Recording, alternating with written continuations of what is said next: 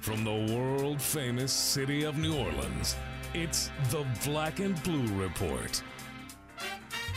Starring Daniel Sallerson. D-Dub and the Black and Blue Orchestra. Yeah. And the Benchwarmers.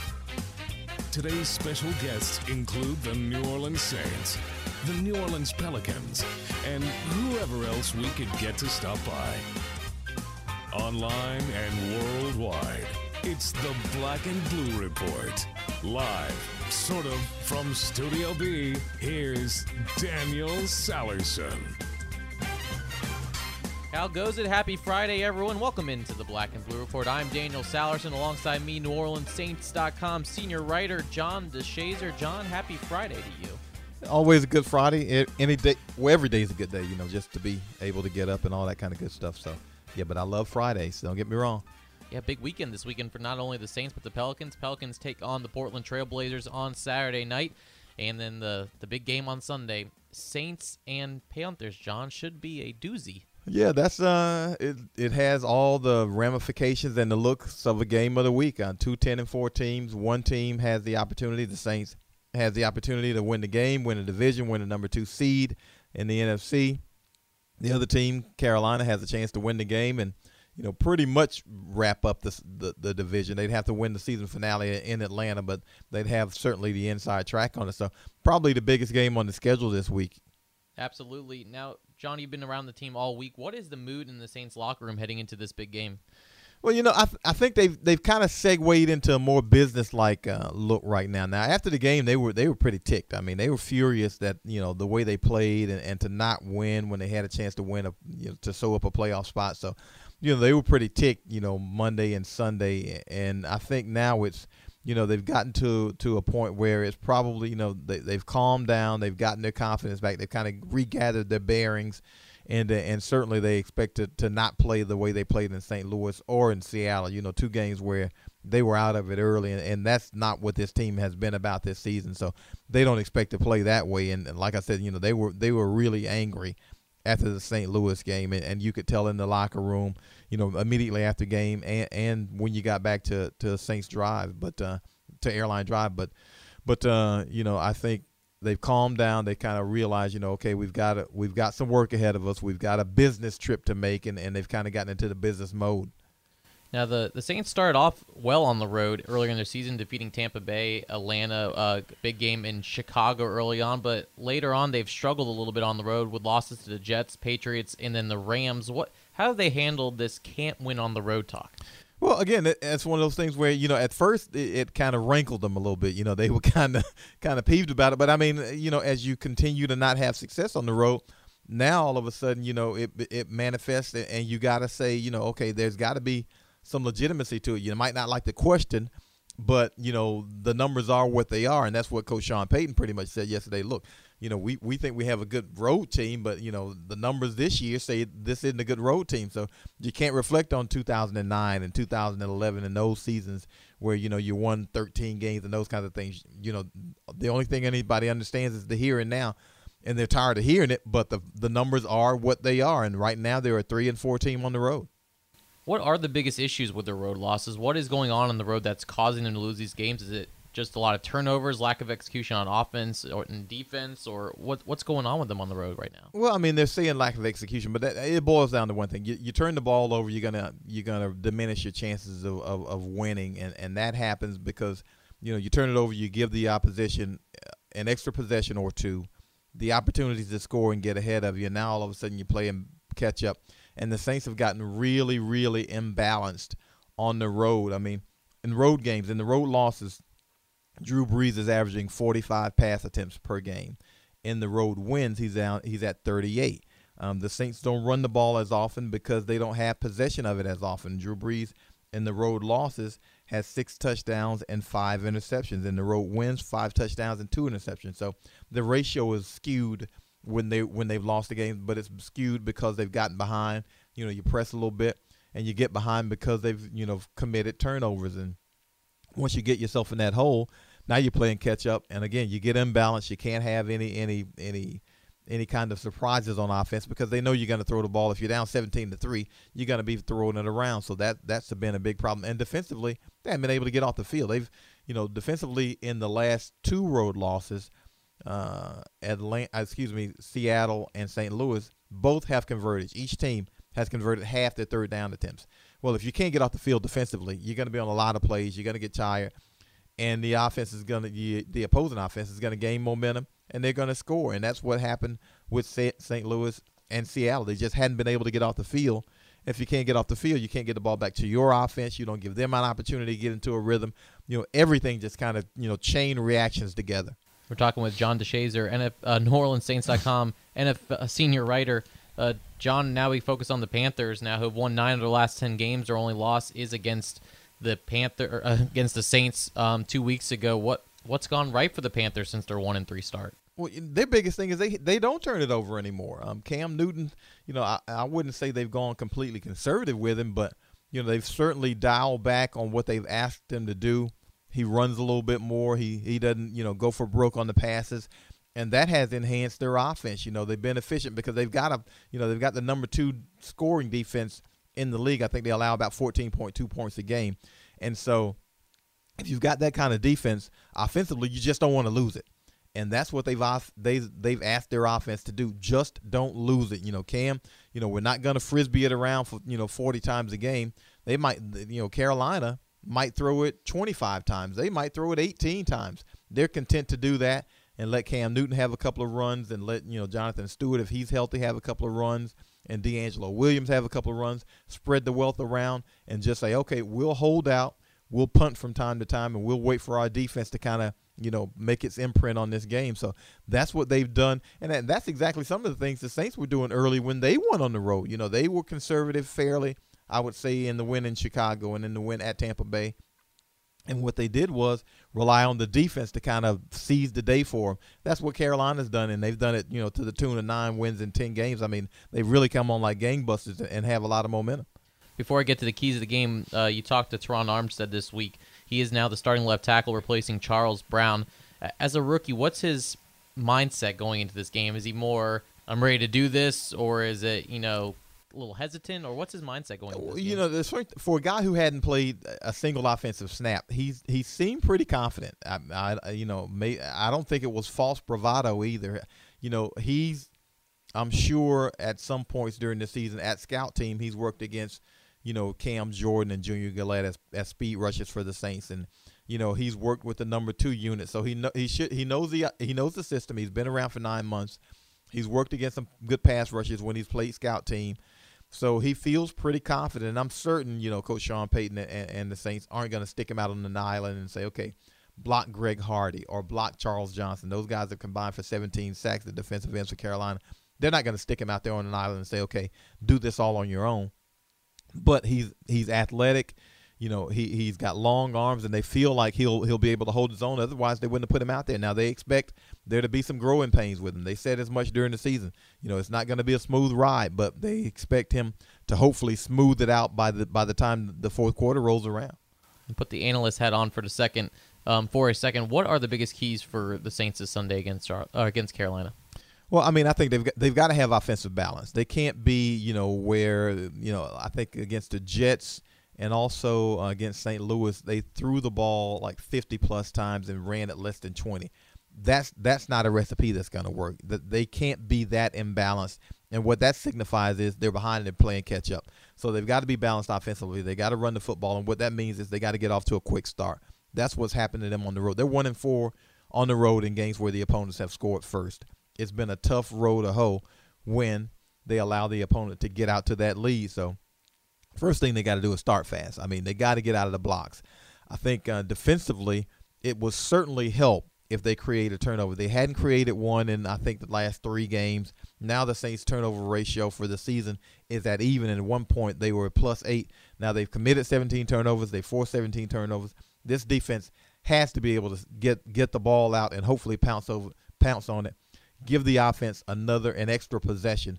Those are 2 things they really need to do. And they got to run the football. I mean, run it 13 times or 18 times. And, you can't get into a rhythm offensively that way you can't establish any dominance against the defense that way. So, those are some things I expect to see out of him. And certainly, Drew Brees has got to protect Drew Brees and the offense, have to protect the football. Again, 5 of his interceptions have come in the losses on the road. And he's a much more efficient quarterback than that. In those 4 games, he's got 5 picks. He's much more efficient than that. He's got to protect the football along with this offense. That's John DeShazer, senior writer for NFL.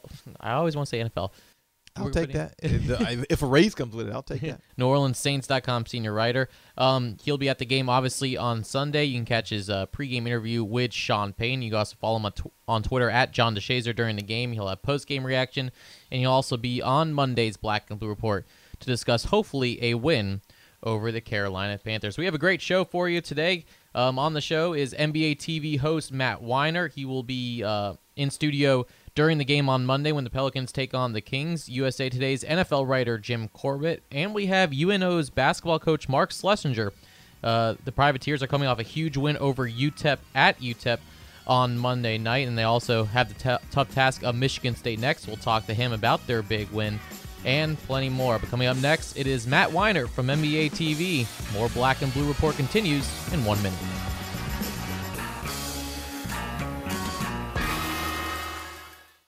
Make the holiday season extra special for your favorite sports fan by giving the gift of Pelicans basketball. The Pelicans holiday plan, presented by Austin Steakhouse, is the perfect stocking stuffer. With packages starting as low as $45, you can choose any 5 games, including the Heat, Thunder, and Clippers. Plus, with every holiday plan purchase, you'll receive a free $25 Austin Steakhouse gift card. Call 525-HOOP or visit pelicans.com to get your holiday plan today.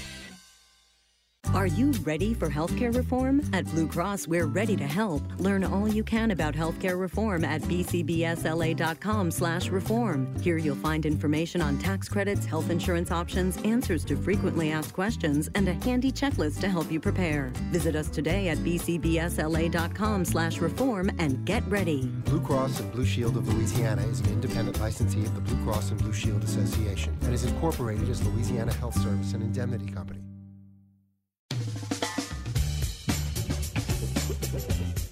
Our next guest is NBA TV host Matt Weiner. Matt Weiner will host NBA Game Time on Monday night when the Pelicans travel to Sacramento to take on the Kings. Matt, good morning, and thanks for joining us today. Good morning. Happy holidays. Thank you. Same to you. Let's start off with the big news yesterday. Kobe Bryant, who will miss 6 more weeks with a fracture of the lateral tibial plateau in his left knee.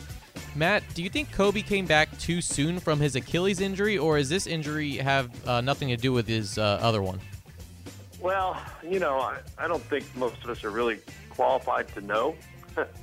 I'm not a doctor. I don't know. It's suspicious because it's the same leg.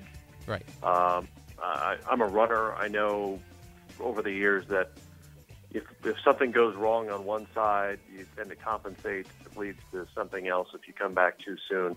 I don't know if that's what happened in this case. The fact that it's the same side, again, leads me to believe maybe they're connected. I think the bigger factor for Kobe and for any athlete 35 years of age is time and the mileage on those legs. This might have happened this season regardless of the Achilles injury, but after all that time away and the rehab that went into it, who knows what set it off. But it stinks for the Lakers. And it stinks for the NBA at large that it's going to be another 6 weeks. And coupled with the Steve Nash news, he's now another month away. And the Lakers are, in a tough spot, and they seem older and older and older. And in the meantime, on the floor, younger and faster and more gunners than ever. I don't know if that makes them any better, but it'll make for a completely different kind of team. That brings me to my next question. With Steve Nash out, does this team have any shot at the playoffs now with a stacked Western Conference? And do you see them maybe going after anyone before the trade deadline? It's a fascinating question about the trade deadline. I don't know what they're going to do. You don't think of the Lakers as an organization, as a team that's going to be sellers at the deadline. And it's certainly possible. I can't imagine Kobe Bryant would put up with that, not that he's running the team, but, conceding to the rest of the conference and giving up assets rather than going after them. I think ultimately they're probably going to be a team that is preparing more for the summer of free agency and beyond, and will try to get there with what they've got. If Kobe comes back when he's supposed to, and remember the Lakers were above 500 without him. Right. They were 10-9 before he came back. So if the Lakers can hang around in that area while he's gone and come back, then they still have a shot at making the postseason. Maybe not making any real noise in the postseason, but they have a shot at making it for sure. Talking about this trade deadline, too, the Rockets announced yesterday that right now they're going to keep Omer Asik for the time being. Do you see him being moved before the deadline? You know, it's an interesting scenario. It seems as though the Rockets are now swallowing their own poison pill. They changed the structure of both he and Jeremy Lin's contracts when they signed them to keep their previous teams from being able to match. And so they backloaded all that money the third year of those deals, and that makes them really unpalatable to anybody else who wants to trade for them right now. And I think that's what the Rockets are experiencing. I suspect that they'll probably end up keeping him, if I had to guess, and try to make it work with Asik. And look, he's an asset. He's an elite defensive center. The problem is that with Dwight Howard on the team, he's essentially redundant. Starting them together doesn't make a whole lot of sense. There are points in games at which they can play the two of them together, but not a lot, I don't think. So they're going to have to figure out a way to make that work, and likely into next season as well, because I just don't see many teams who are going to want to take on Asik, not so much just at the number where he is next year, but for only 1 year and without any guarantee that they'll have him beyond that.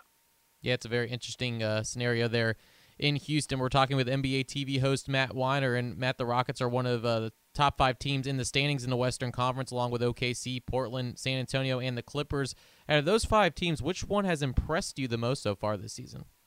Well, Portland, clearly. I mean, going from a non-qualifying team into second in the West right now and one of the 3 or 4 best records in the NBA. I guess one of the 3. I'm just peeking at the standings right now. Amazing. I mean, you knew they were going to be better because they had gotten deeper. They had the worst bench in the league last year. But to make the leap from where they were to where they are now, just rolling through stretches of the schedule without losses, doing so dramatically in some ways. I think there's still some concern about the starters' minutes piling up a little bit, but they're a much, much deeper, more complete team than they were last year. And now the question is, what can they be in the playoffs? Very seldom does a team go from a non-playoff team to a team that wins more than a series the next year. So I don't have the answer for that, but it'll be fun to watch. Portland will host the Pelicans on Saturday night. The Pelicans are 11-13, quarter way through the season. What are your thoughts on the Pelicans so far? Deeper. I like the talent level after the moves of last summer.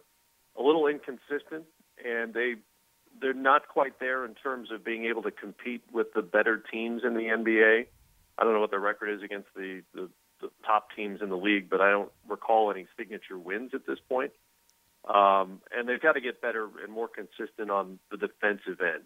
If they can make stops, get defensive rebounds, get blocks from Anthony Davis, and get out and run, they're a pretty potent team.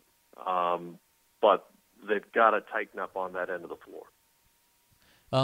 If they stay healthy, Tyreke Evans and Anthony Davis have been injured. They both are returned Wednesday against the Clippers. Can they at least make a little run at competing for a playoff spot? I know the West is so tough, but with the depth that you said, can they at least have a shot at contending for like maybe an 8th spot there at the end? Yeah, they can make a run. I mean, they're only 3 games out. They can certainly make a run if they can keep everybody on the floor. Because you've got to remember, this is a relatively new team in terms of folks playing together because of the moves they've made over the last couple of years, even including Eric Gordon because of all the injuries he's had the last couple of seasons. But Anthony Davis missing time last year and this year. Tyreke Evans new to that rotation as well. Drew Holiday's new to that rotation.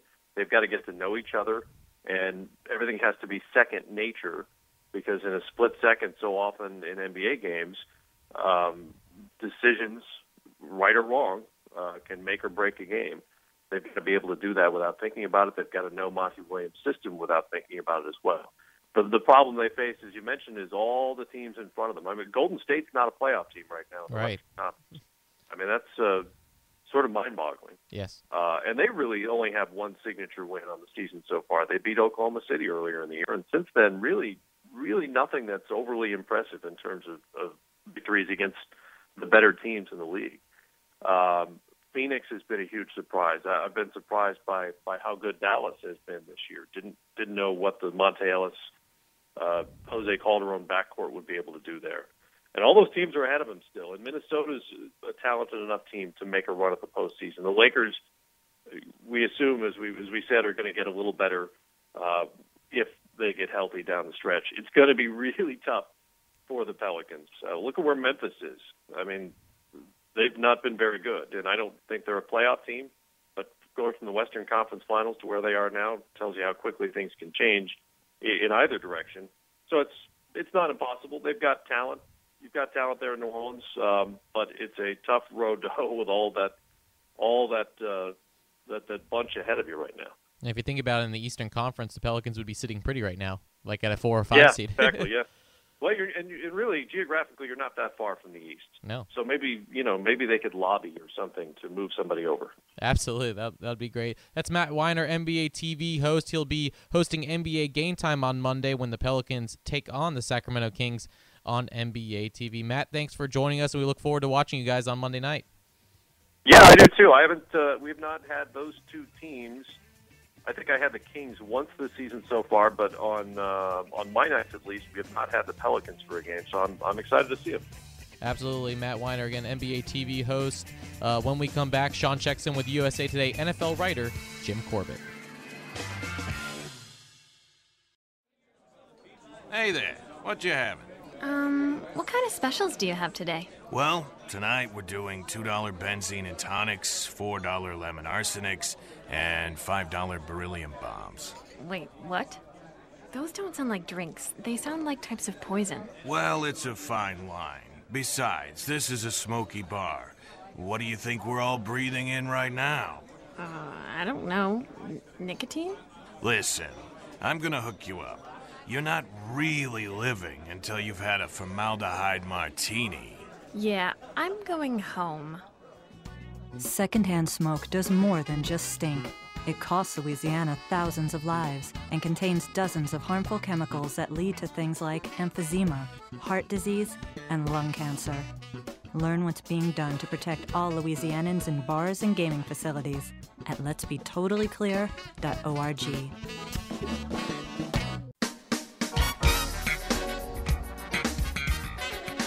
Welcome back to the Black and Blue Report. I'm Daniel Sallerson. Sean Kelly has the day off from hosting, but that didn't stop him from making an appearance on today's show. Yesterday, Sean caught up with USA Today NFL writer Jim Corbett to preview this weekend's games. Jim Corbett's been bouncing around the NFL again. He's made multiple stops this week, and it's been a long time since we've had him, but we're pleased to welcome back from the USA Today, Jim Corbett. Happy holidays, Jim, and thanks for joining us this Friday.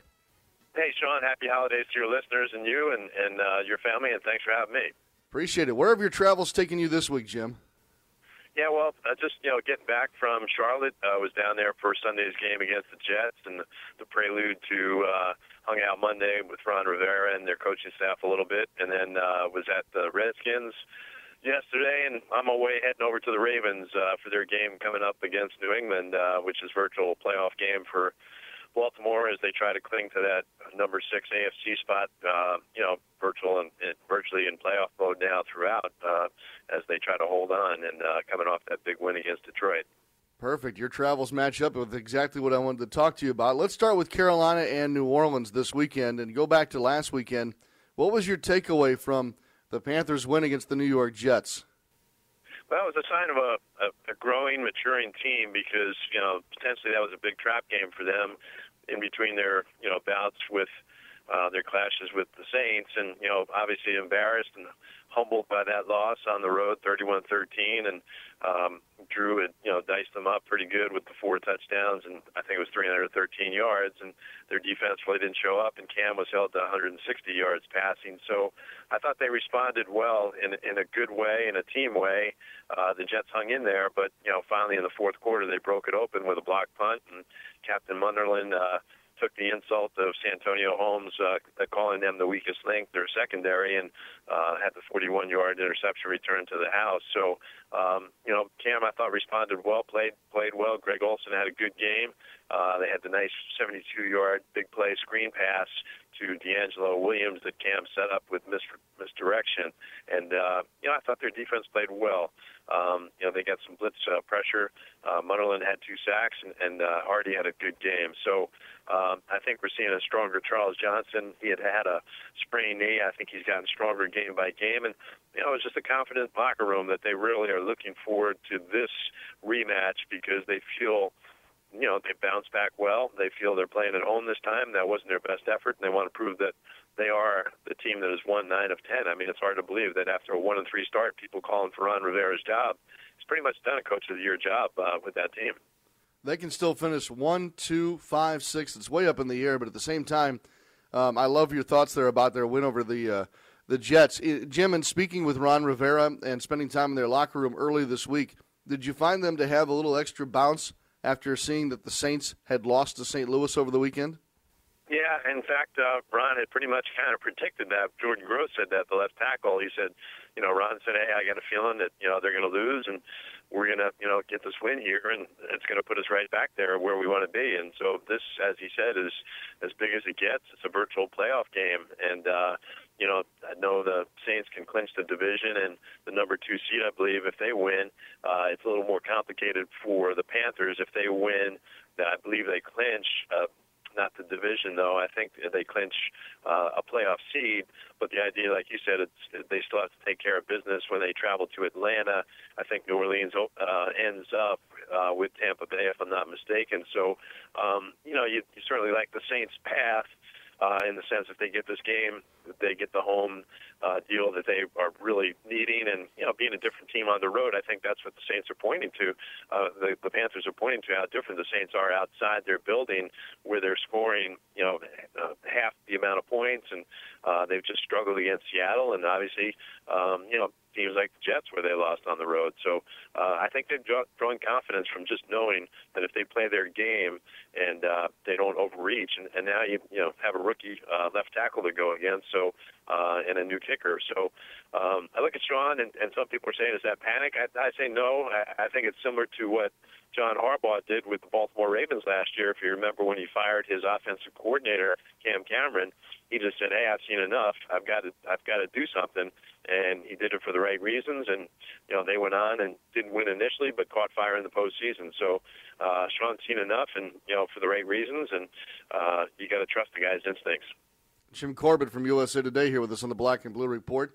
Midweek, Jim, you're in Washington, D.C. Right now, are the Redskins a dream come true for an NFL writer? Well, there's certainly something every day. I mean, yesterday was a positive in the sense of, London Fletcher, one of the class acts, and, certainly a great player. It's a debate, borderline whether he is a Hall of Fame guy, but 254 consecutive games played. I think it's 200. He'll make his 214th straight start at that position at linebacker. I mean, it's pretty remarkable. Mike Shanahan said a couple of weeks ago when it was against San Francisco, he limped off the field with an ankle. He said, I never figured to see him back.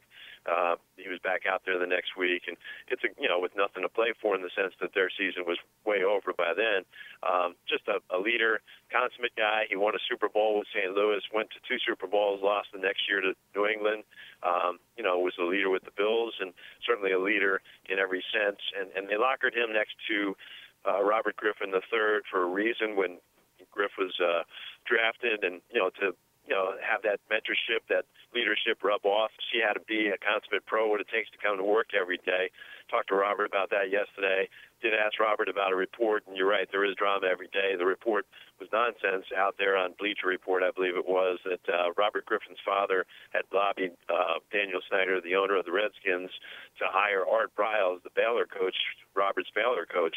I mean, come on, we're already talking about Mike Shanahan being upset about preferential treatment. Were you to do that, you would have a whole rift in the locker room about a guy's college coach coming to coach him. And Robert just looked at me and said it's false, and just kind of sighed and having to address one more thing like that. And it's been like that just once a week or maybe twice a week where something else is coming out. So yeah, it's been a soap opera, and we're going to see how it's going to end. Yesterday, Fletcher lobbied for Shanahan to return. I can see his point in the sense that he feels that given an off-season to spend money, finally, stability is the way to go in the NFL. He pointed to Baltimore, who, got into the playoffs now 5 straight years, looking to go a 6th straight time, stayed with their coach, certainly Pittsburgh and Green Bay.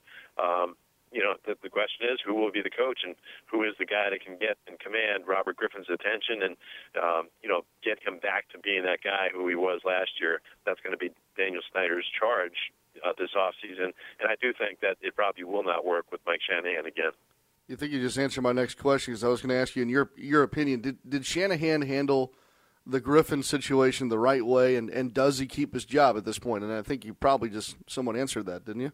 Yeah, I think it's really Mike's exit strategy, really, in a way, a power play to show that, hey, I can maybe win with this guy, Kirk Cousins. And, he said he was sitting Robert down for the right reasons. He was brilliant in that he bounced it off Dan Snyder first and said he wants to preserve him for his first off season. All that's well and noble, but Mike's in the business to show that he can win, and I think he's trying to do that with Kirk. They came pretty close, albeit with 7 turnovers against Atlanta. Cousins gave him a spark. He threw for 381 yards, got the ball out quick. He's a different quarterback. He's a pocket rhythm timing passer. Robert is more of a riff guy, off a read option. So it's an interesting dynamic, but you look at just all that's gone down, the questions about Mike even addressed it. I should have pulled him in halftime against the Seattle game. There's just been too much damage, too much mistrust down water under the bridge that I don't think can be mended. So to me, it's in the best interest of everyone that they go forward with a new head coach. Maybe you get a guy like Darrell Bevel from Seattle, who's had great success with a read option quarterback, and Russell Wilson. Maybe it's Greg Roman from San Francisco with Colin Kaepernick, or Ken Whisenhunt, who has some roots as a former Redskin, who's done a great job with Ben Roethlisberger when he was a rookie, won a Super Bowl, and then is doing a good job. Went to another Super Bowl with Kurt Warner in the back end of his career, and has done a great job of resurrecting Phillip Rivers. 2 more quick questions for Jim Corbett here from USA Today. Jim, the Broncos are openly lobbying for Peyton Manning to be named the NFL's MVP when this is all said and done. Is this overstating the obvious, or is there someone else that should be at the top of the MVP conversation in your eyes? Yeah, I think when you look at the other candidates, everybody else is kind of, yeah, you can make a case, but Jamal Charles, okay, he's had a great, month now. He's had a great season, but, he's really come on, and, the 5 touchdowns last week was eye-opening, and, I think he scored 18 touchdowns total, and you look at it, you say, wow, except the Broncos beat them twice with Peyton Manning. And, the guy's on the cusp of beating Brady's record for 50 touchdown passes, and, it's just kind of a quiet, wow, it's almost a fait accompli. I think he's a surety for a 5-time MVP. He's done it with a different cast. He's answered all the questions. People had some questions about, is he going to be able to hold up in cold weather? And he played with a chip on his shoulder, and he answered that question a couple of weeks ago. So to me, it's going to be about how far Peyton can take that team. Can he win in that cold weather Super Bowl where, ironically, in his brother Eli's backyard at MetLife Stadium? But, if he can win that MVP, and more important to him is going to win that second ring, I think he'll have a great Hall of Fame legacy. But it's a no-brainer. You can say Brady's done a great job of holding together a team that's been, rookies and no names and all this, but I just can't think of another guy that you can make a strong argument over Peyton Manning. One more real quick. I know you're about to run in to talk to the Ravens. The Patriots and Ravens would be the other marquee matchup in the NFL this weekend. We talked about Carolina and New Orleans, but here are the Patriots at 10-4 and the Ravens at 8-6. Baltimore's at home. Give me your quick take on what this game can be like on Sunday afternoon. Yeah, it's going to be interesting to see how Joe Flacco performs with a mild knee sprain. He's going to have his knee in a brace. You would think you're going to see him more in shotgun. One of the things Joe's been really good at this, down this stretch here where they've won 4 straight, has been being more mobile. He's been getting out and using his legs, and so now that's going to be diminished. They're going to have to rely more on their run game. And Ray Rice admitted yesterday that, hey, I've been hurt, and after saying that he wasn't about a month ago, it's clear that he's been lacking his burst. So they're going to have to generate enough of a run game to make up for what Flacco lacks, to keep that play action element going with Bernard Pierce and Ray Rice against the 31st ranked Patriots run game. You would think that you can crease them between the tackles. That would be my plan, but that's also playing into Belichick, who probably wants to defy Joe to beat him and probably wants to make him do it with his legs. So there's going to be a cat-and-mouse game there. I just like the Ravens, how well they play at home. The Patriots have struggled now down in the red zone, and certainly you have to like the guy they're calling the Legatron in Justin Tucker, who's made 33 straight field goals, including the 61-yarder, which was unbelievable. No, it's inside, but to win a game like that was pretty dramatic. So the guy's money, and they're playing well with a lot of confidence right now. Jim, as always, great stuff. You're certainly a valued guest for us here on the Black and Blue Report. I hope you and your family have a blessed Christmas and a Happy New Year, and I can't wait to talk to you as we get closer to the playoffs over these next 2 weeks. Same to you and your family and your listeners, and enjoy that playoff game in Charlotte. That's going to be a heck of a game. No doubt. Jim Corbett from USA Today covers the National Football League beat.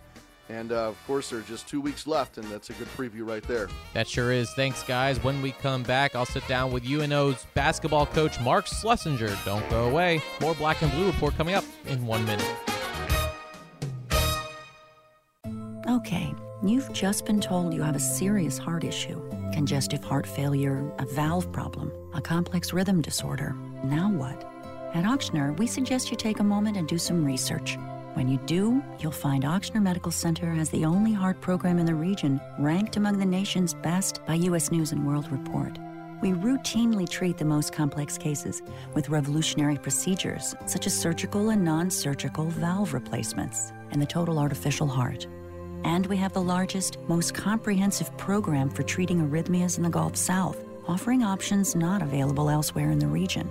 At the end of the day, the most important thing to hear is, I just saw your test results, and they look great. No problems. leading edge care. Just one more reason to choose an Ochsner-affiliated physician. For an appointment, visit Ochsner.org or call 1-866-OCHSNER. That's OCHSNER. Ochsner. Healthcare with peace of mind.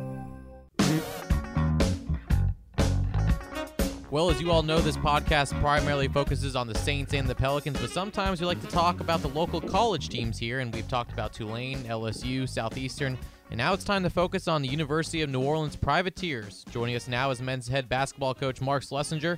His team is coming off a massive win at UTEP Monday night, 71-69. Coach, thanks for joining us, and congratulations on the win Monday. Thank you so much for having me. It's been a crazy few days for us here. Following Monday night, but I appreciate you making time for us. First off, let's talk about the win. Win over a Conference USA opponent like UTEP. How big of a win is this for your program? It's massive, and then you go into it a little deeper, and you go to the fact that, it was at UTEP. It was against, Coach Tim Floyd, who, is arguably one of the most recognized faces in UNO Privateer basketball history, and the fact that he was gracious enough to have us down to play in such a historic venue as the Haskins Center. It was just big, all things around, and then you add in where we've been over the last few years and all the ups and downs that we've came back from and have persevered through. It was just a great night for our faculty, staff, students, and alumni of the city. You started at UNO in June 2011 talking about this journey. You only had 3.5 scholarships to award at the time and a budget that was decimated by Hurricane Katrina. Talk about the journey from 2011 when you started to now coming up with a huge win on Monday night. Well, it's really been an incredible odyssey for us, especially when you look at the fact that basically, that we looked at this opportunity here at UNO, myself and our staff, to really have a chance to build something from scratch, from ground up, and have an incredible model and incredible history to build upon and look back on.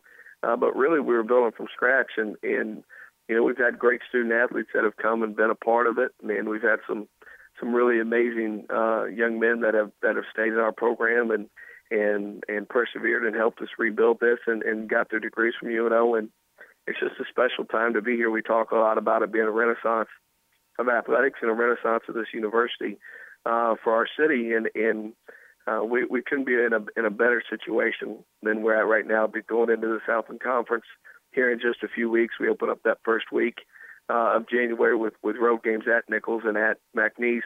It's a long ways from where we were, 3 and 4 years ago. What does a win like this do for recruiting for you guys and continuing to grow your basketball program?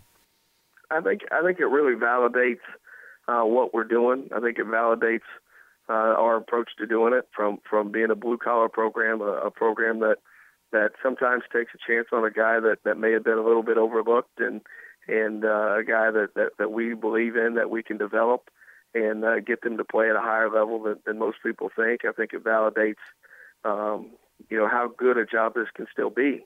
But more importantly, it validates specifically for this team the hard work that they put in thus far this season and over the summer and help them get ready to play an incredibly tough non-conference schedule. We've been ranked as high as second in the country in our non-conference schedule this year, and with the game at Michigan State still to go. So it's definitely been a challenge, but we're excited and we think that this win will kind of catapult us and move us forward even more. That brings me to my next question. You just mentioned you guys play number 5 Michigan State at Michigan State next Saturday, December 18th.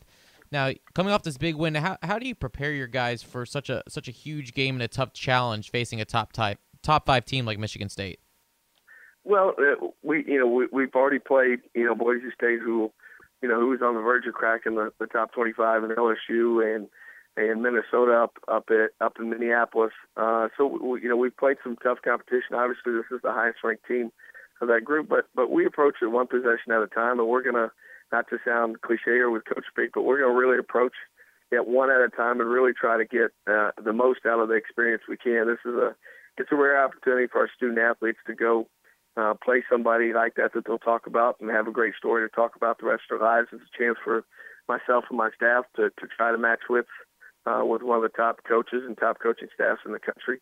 And, we welcome the challenge and are excited to go up and feel blessed to have an opportunity to go up and see what we can do. But more importantly, it puts our brand and puts UNO back on a national scene from a men's basketball perspective and allows people to see that we are back and we are playing at a level that we need to play at. And it gives us a chance to get national visibility on the Big Ten Network as well. We're talking with UNO Privateers men's head basketball coach Mark Schlesinger. Mark, you mentioned the Southland Conference. You guys are joining that conference this season. How important is it for the program also to now land in a conference where you have a shot at the NCAA tournament each year? It's huge, and more importantly even than that is it gives us very direct natural rivalries. When you think about that, we'll play Nichols State twice, who's an hour away. We'll play Southeastern twice, who's an hour away. McNeese twice, and we'll play Northwestern once, along with other easy drivable games like Lamar and Houston Baptist and Sam Houston, Stephen F. Austin. It's huge for us to have regional opponents that we can get to. And the Sun Belt was a great home for us for many, many years. But there wasn't a lot of fans flying in from Denver to watch us play them, and there weren't a lot of fans coming in from Miami to watch us play FIU. So this is a lot better trip for us. I think we'll get some more people coming in from Thibodeau and Raceland than we would Miami and Denver. Right. So before I let you go, just for people that may not know too much about UNO men's basketball, give some listeners perspective. Why should fans come out? You've had some pretty good crowds at home. Why should fans come out and watch this team play? Obviously, a very exciting team and win over UTEP. Talk about why people should come over and watch you guys play. Well, they're going to enjoy themselves. Our facility is I think, again, the crown jewel of the South, and no matter what, it still is as good a place to watch a basketball game as there is in the South. It's just a phenomenal facility. We've had a ton of great upgrades with new scoreboards and video boards that go with it, but the basketball play is what they're going to enjoy and what they'll come back for. Our team plays extremely hard. We play an up-tempo brand. We'll play a lot of people. We've got a good group of local guys that people can identify with and latch on to and cheer on. And it's just a good family fun night for people to come in to a great place to watch a game. The Privateers' next home game is on Thursday, January 9th, as they host Abilene Christian, so be sure to check out UNO basketball as they try to make a run at the Southland Conference title. Coach, again, congrats on the win. Best of luck the rest of the way, and against Michigan State next Saturday. Thank you for joining us. No problem. Thanks for having me. That's UNO head basketball coach Mark Schlesinger on the Black and Blue Report. We'll wrap things up. Coming up next on the Black and Blue Report.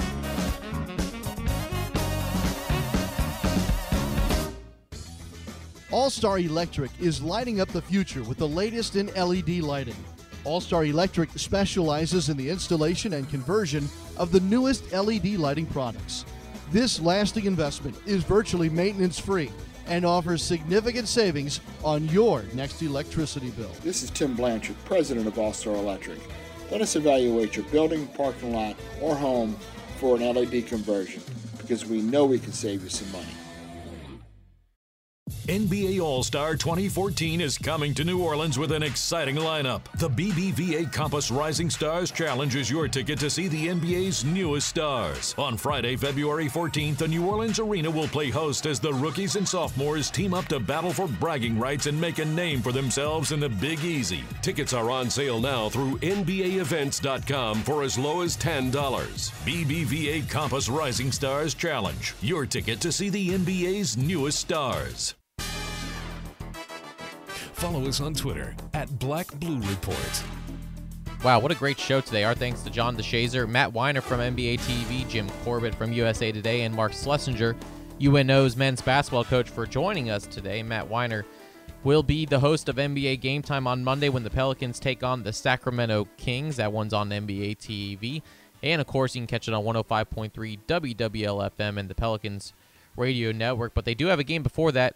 Our next game is tomorrow as the Pelicans head to the Moda Center and take on the Portland Trailblazers. Again, a very good Portland Trailblazers team. Sean Kelly will have the call, as always, on the Pelicans Radio Network. Don't forget to catch all of John DeShazer's coverage on NewOrleansSaints.com on Sunday. He'll have an exclusive interview with head coach Sean Payton, and he'll also have some post-game recap after that one. Hopefully it's a victory for the Saints as they get closer to that NFC South division title. On Monday's show, JD will be back in studio to recap the Carolina Panthers game from Sunday. We'll also recap Saturday's game against the Portland Trailblazers for the Pelicans, and we'll have much, much more on the show.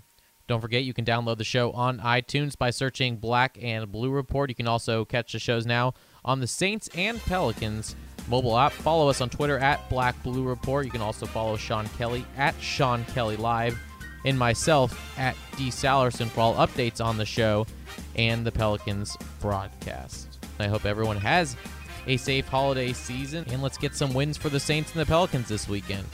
Until Monday, I'm Daniel Salerson. Have a great weekend, everyone. Thanks for listening to this edition of the Black and Blue Report. If all goes well, we'll be back next week. Tune in each weekday at 12 p.m. or at your convenience exclusively online at NewOrleansSaints.com and Pelicans.com.